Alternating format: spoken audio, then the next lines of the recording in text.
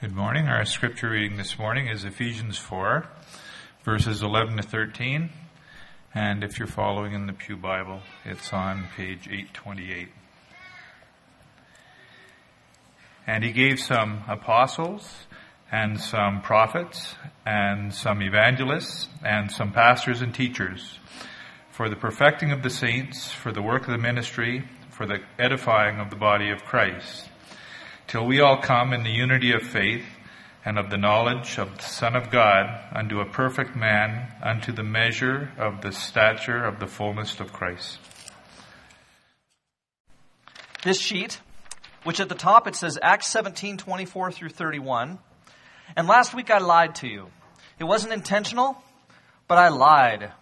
I said there would be 13 things that I had found, and I went through and I counted them again, did my own study again, and I found this time 16 things. So if you found 14 and you thought to yourself, I've got him, I've beat him, then woe to you.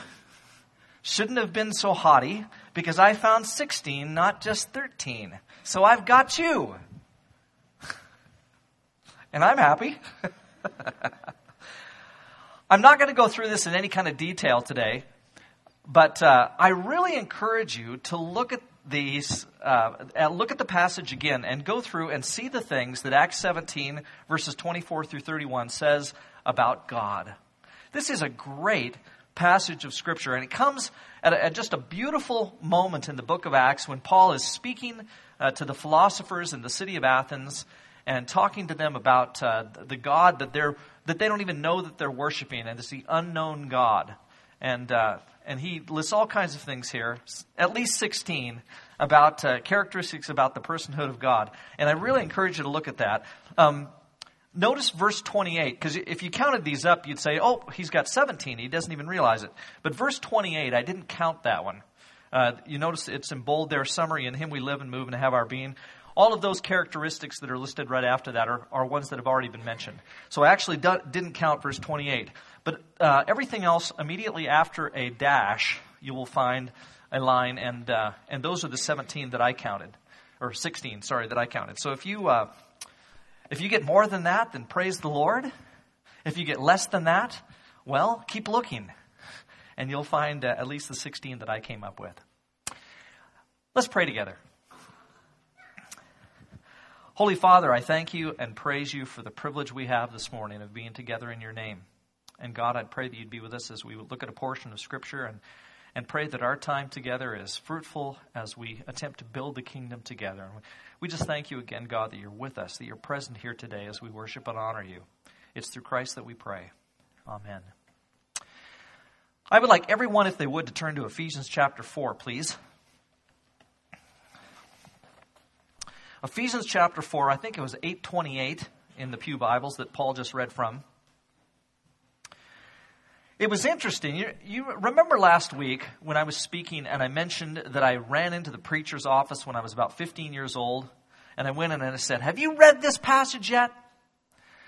Well, I had forgotten that this week I was going to be preaching on that very passage. We choose our sermon topics in line with our life group topics, and Ephesians 4 was scheduled for this day back in August. And so it was totally coincidental that I mentioned Ephesians 4 last week and said, this is one of those passages that I found early on in my life as a Christian, and ran into the preacher's office and said, have you read Ephesians 4?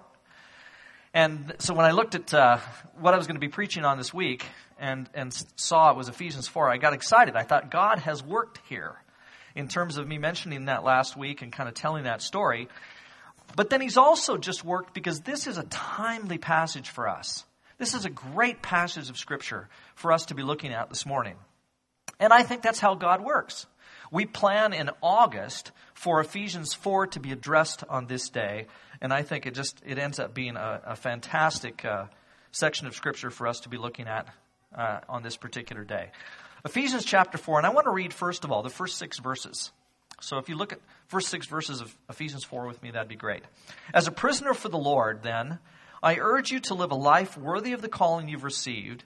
Be completely humble and gentle. Be patient, bearing with one another in love. make every effort to keep the unity of the Spirit through the bond of peace. There is one body and one Spirit, just as you were called to one hope when you were called, one Lord, one faith, one baptism, one God and Father of all, who is over all and through all and in all. And even as I'm reading this right now, I'm thinking to myself, man, no wonder I was so excited when I was 15 years old and I read this passage of Scripture, excited enough to run into the preacher's office. Because this is a unique and wonderful section within a unique and wonderful book. I want you to notice, first of all, this. Our joint responsibility. If there's anything that is the theme for those first 6 verses, it has to do with unity. In fact, notice this. In verse 1, it says, as a prisoner for the Lord, then I urge you to live a life worthy of the calling you've received. Twice in that verse, if you're looking at an NIV, you'll see the word you. And both times in that verse, the word you is plural. It's not singular. And what it's saying is that you as a body of Christ, as an Ephesian church, you have the responsibility of living a life worthy of the calling that you have received. And so whatever is worthy of that calling, this is what the church is supposed to be, not just the individual. It's a joint kind of statement. Now it's interesting because as you move on past that into verse 2, be completely humble and gentle, be patient, bearing with one another in love. Notice that there is a correspondence here between that line and specifically the fruit of the Spirit. Like you'll see some of the same words in verse 2 especially, calling for a certain kind of character to be present within the church. And it's fruit of Spirit kind of words. Words like humility and words like gentleness. There's a sense of being kind and caring and unifying in the way that we treat one another. Well, it's interesting as you move on through the passage that it says specifically that the unity that is created is a unity created by the Holy Spirit within the church. In fact, notice the start of verse 3. It says, maintain the unity, or in the Greek it says to keep or guard the unity. And it's not something that we create. It's something that is there. God puts the unity there by His Spirit, and it's our role, a joint role for us all, to maintain the unity that He's created. That word, by the way, at the beginning of verse 3 where it says guard or keep and maintain, the notion here is to do your best. Do your level best. Do whatever you can do. Take responsibility for yourself. And then again, it's a plural kind of expression. So it says to the whole church, do everything you can, church, as a corporate body, to maintain the unity that we have given to us by the Holy Spirit. So we're doing something here that, interestingly enough, that comes a little bit unnatural for us. When something happens within a group of people where there is some kind of disunity or disagreement, whether in a group of people or even just among individuals, probably the most natural thing in the world is for us to assign blame. Wouldn't you agree? Like if something bad happens, or if two people just find themselves in disagreement about something, they tend to, first of all, blame somebody else for whatever it is that has arisen. And so we say things like, well, they did this. And they need to do this in order for us to get this straightened out. And even husbands and wives, shockingly, will sometimes find themselves playing this game. And it usually happens because some man, and I can speak freely because I am one, some man has probably left something undone or unpicked up. Now, there is no such word in the English language as unpicked up, but I've coined it. I've manufactured a word this morning to describe something that occurs in the life of every male. We leave things unpicked up. Sometimes it's socks. Sometimes it's underwear. Sometimes it's your dirty shirt from the day before. Sometimes it's socks, underwear, and a dirty shirt from the day before all in one pile. And they are unpicked up. And so, easily, a row can occur. A battle of wills between two people. The forces of nature bring us together. And then there's the opportunity for intense disunity. As she says something to him like, I've had to pick this up 1,000 times. And then he'll say something like, well, I was going to pick it up, I just didn't get to it yet. Okay? Now, those of you who are nodding your heads have had this conversation before. And I understand that. Okay? I have had this conversation before. And what I find in my own life is that it's easy for me to find an excuse or to blame someone else for some circumstance like this. Now, in this case, obviously the man doesn't have a whole lot to stand on in terms of his excuses. He could say something like, well, I was going to get to it. And he just hasn't. In which case, it immediately becomes her fault because she's pushing the issue. She could simply relax. She could let things go. In a matter of moments, you were going to pick that up. And when you did pick it up, you probably would have picked up something else. The house would have been way cleaner if she would have waited just a few moments. Okay? But now, the issue has been pressed, and so there is some kind of conflict. And we tend, in circumstances like that, to assign blame. It's the natural way. But, whether in a relationship between husband and wife, or a relationship within a church body, to assign blame first is not what God calls for in terms of unity. Instead, what God calls for is for us to do everything we can, and this is really what verse 3 means, to do everything we can intentionally to maintain unity.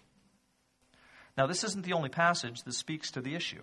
And so Romans 12:18 says, if it's possible, as far as it depends on you, live at peace with everyone.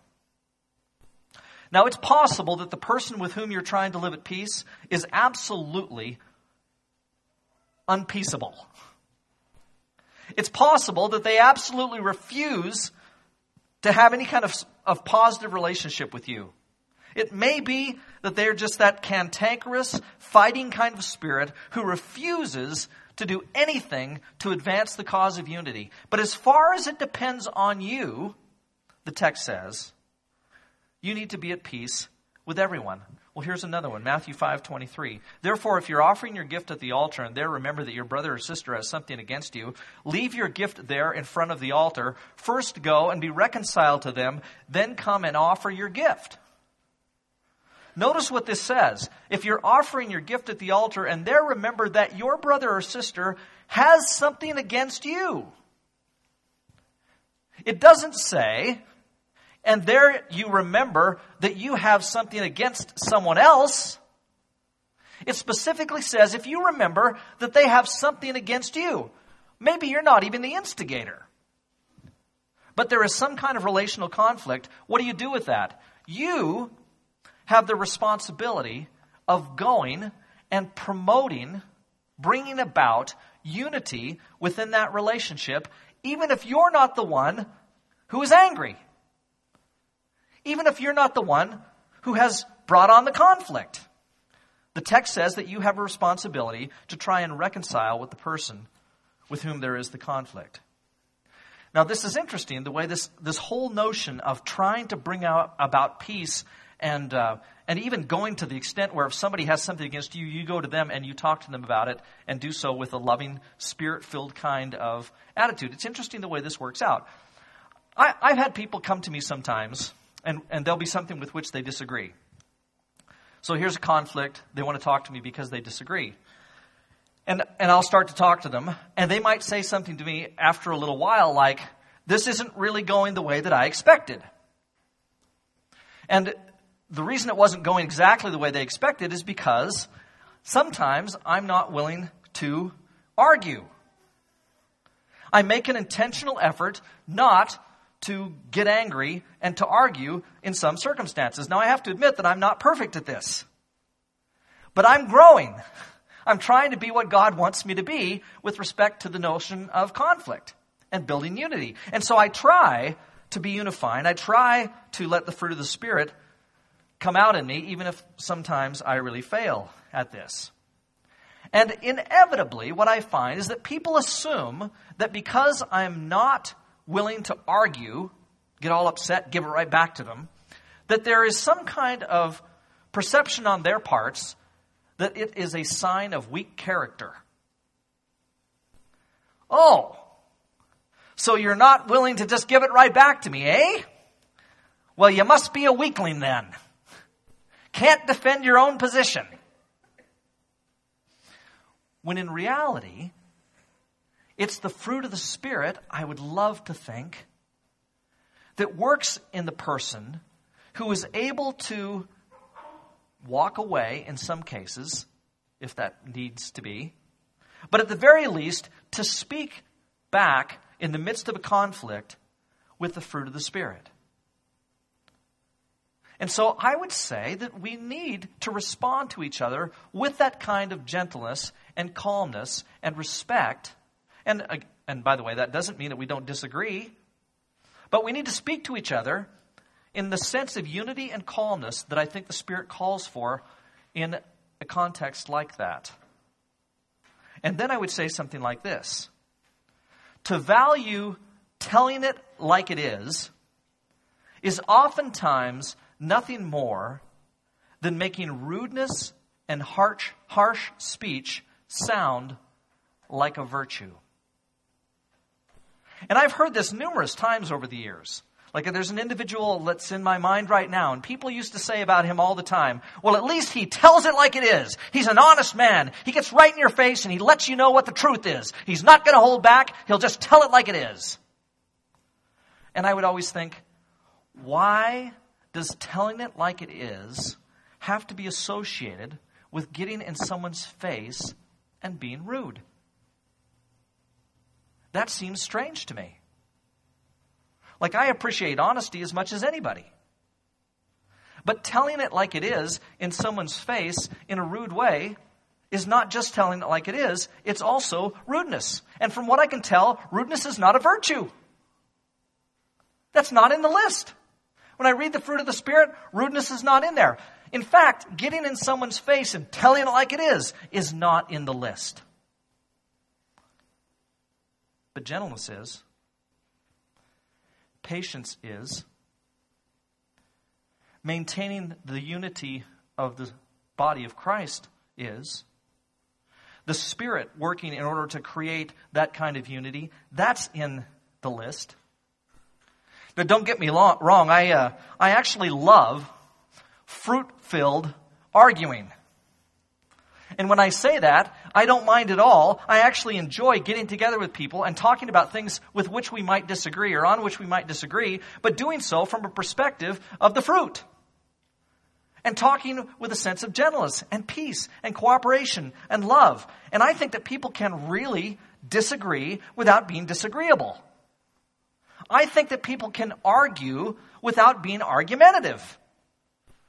I think it's possible when the Spirit works within us so that that spirit of gentleness and patience and humility comes out even in the midst of a disagreement.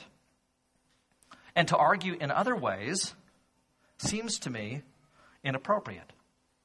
And so humility, gentleness, patience, bearing with one another in love, maintaining the unity of the bond of peace, making every effort to keep guard and protect the unity of the Spirit, that's the fruit of the Spirit in the life of the church.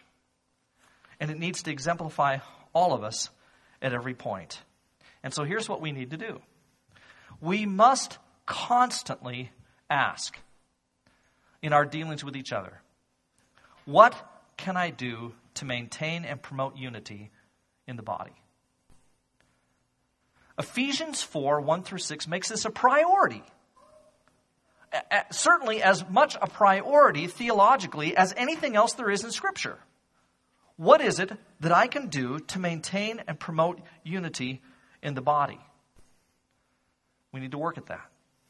Now, here are some things on which Paul says we're supposed to be unified. He says this in these same verses. The things on which there is to be unity, and you can look at the text there: one body, one Spirit, one hope, one Lord, one faith, one baptism, one God and Father. And so we need to maintain our unity in the bond of peace with the Spirit-created unity that Paul has talked about. And he says specifically in this passage that there is just one body. And that means, of course, that this morning there are Christians who are meeting in Vancouver, and we're one body with them. There are Christians meeting in Los Angeles today, maybe a little later than we are, and they are one body with us. There are Christians in Dallas and New York. There are Christians in New Delhi, and they're all one with us today. And my thought is that if one body is meeting from Calgary to New York to New Delhi, then at least there also is unity between a group that meets at 9:45 and a group that meets at 12. One body within the body of Christ. And so you and I are called by the Holy Spirit to keep the unity of this body. And we can say something like, well, yeah, but they did this. But it seems to me like Ephesians 4 takes right away from us the option of saying, yeah, but they did this. And so if Ed Zimmerman does something to grossly offend me, I can't say, well, Ed did this. I don't know what it would be, Ed. But I can't say to Ed, well, Ed did this, because that's not maintaining the unity with all of my effort, the way that the text says. Instead, for me to, with all of my effort, maintain the unity of the body, I need to say, it doesn't matter what Ed did. In fact, if I'm laying my gift at the altar and I realize Ed did something to me and it really ticks me off, then it's time for me to talk to Ed. Maybe even before I lay my gift at the altar, and for Ed and I to work out that difference and this disagreement. Because that's what he calls us to. And we do that in a spirit of love and gentleness and peace. Because that's what the Spirit, that's what the text calls us to do.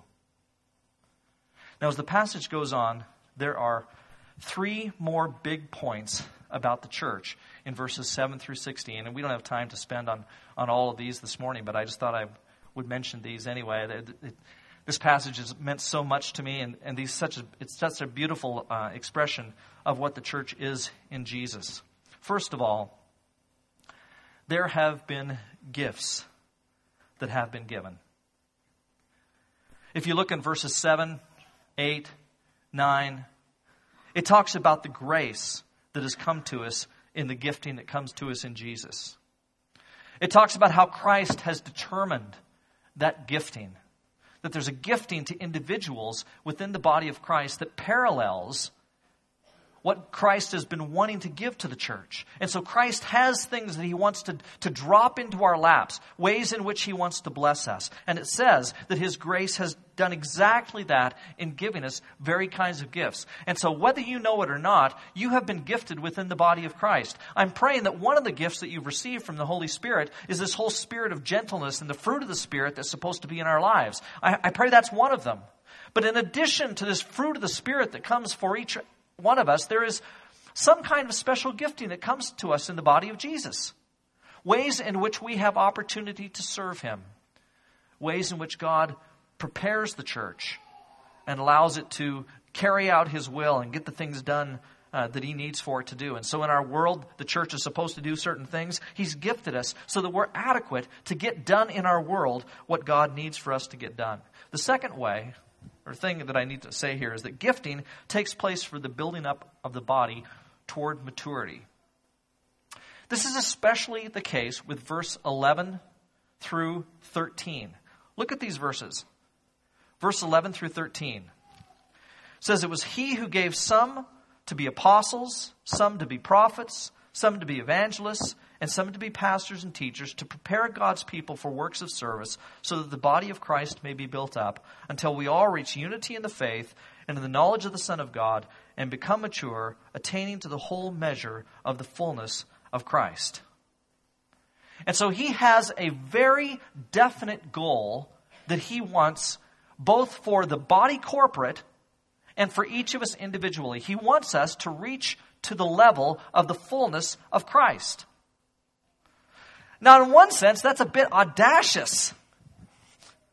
I know some of you, and you know me. I'm a long ways from measuring up to the fullness of Christ.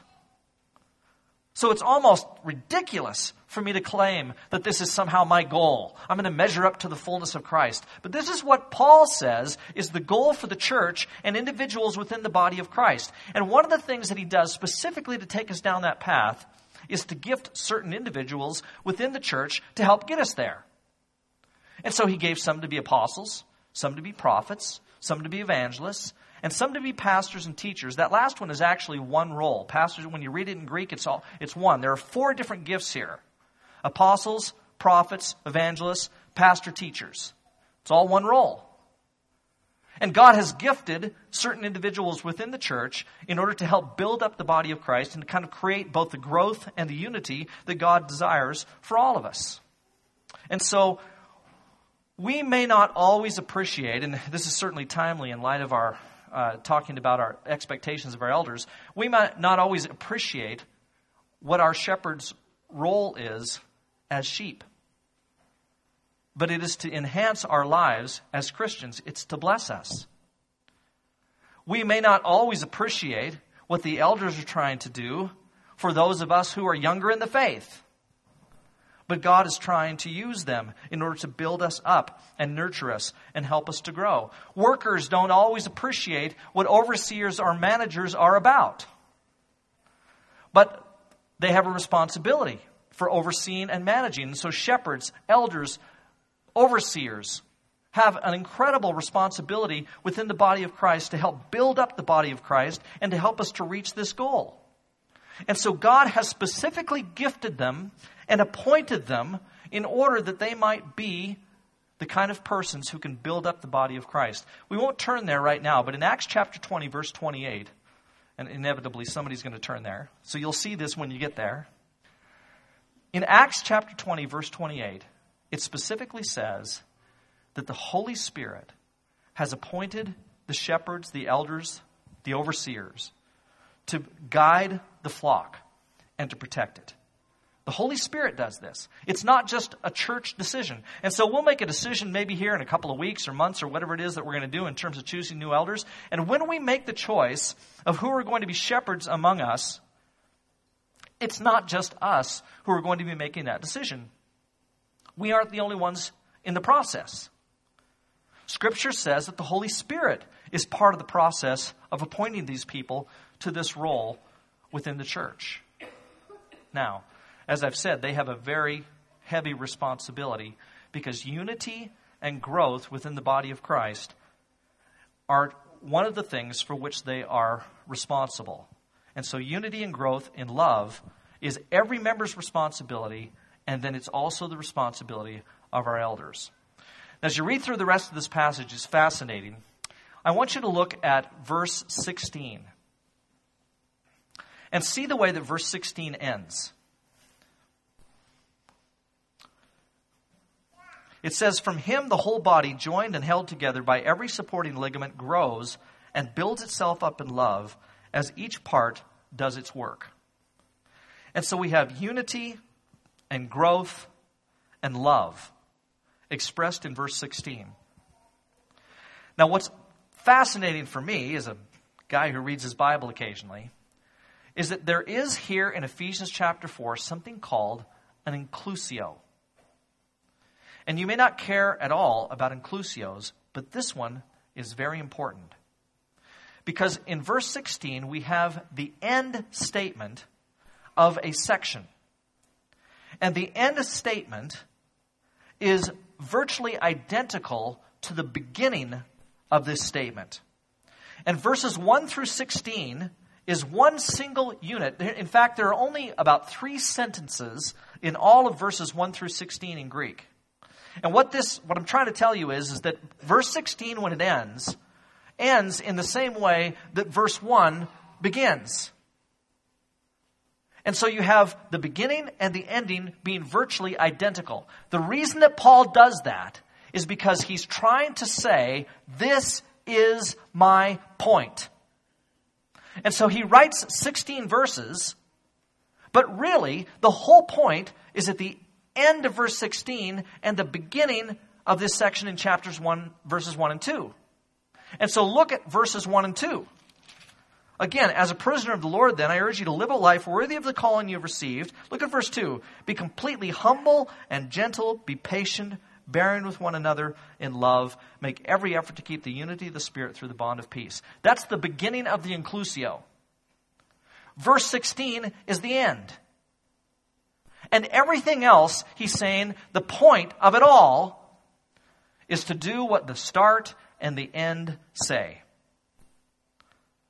Well, that tells me that the growth of the body, the gifting that Jesus does, the establishing of special roles within the body of Christ, all of that is designed to do this very special task of keeping the church unified together in the bond of love, growing as a body to become what God wants them to be. And those expressions are plural. This is what we are supposed to be together as a body of Christ. So, that means you and I have a responsibility. We have it corporately, we have it singularly. Because what we are as a bunch of singles is added up to the corporate goal.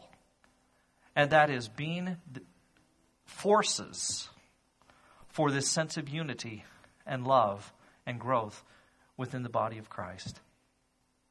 And anything we do to violate that is in fact running in direct contrast to verse 3, which says, make every effort.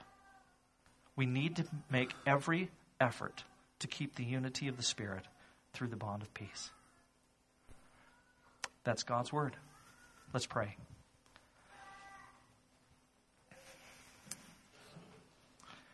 Father, we thank you that we do have unity within you. We thank you, Lord, for watching over us, for protecting us, helping us to do and to be what we need to do and be. Soften our hearts in ways that any of us, me, anybody here, anybody that's not here, in any way, God, that we don't contribute all our effort toward maintaining the unity of the Spirit through the bond of peace. Put us down, Lord. Help us not to do those things which prevent the unity. And help us, Father, not to look for who to blame, where to assign blame. Help us just take the responsibility that we have for maintaining unity. We pray these things through Jesus. Amen.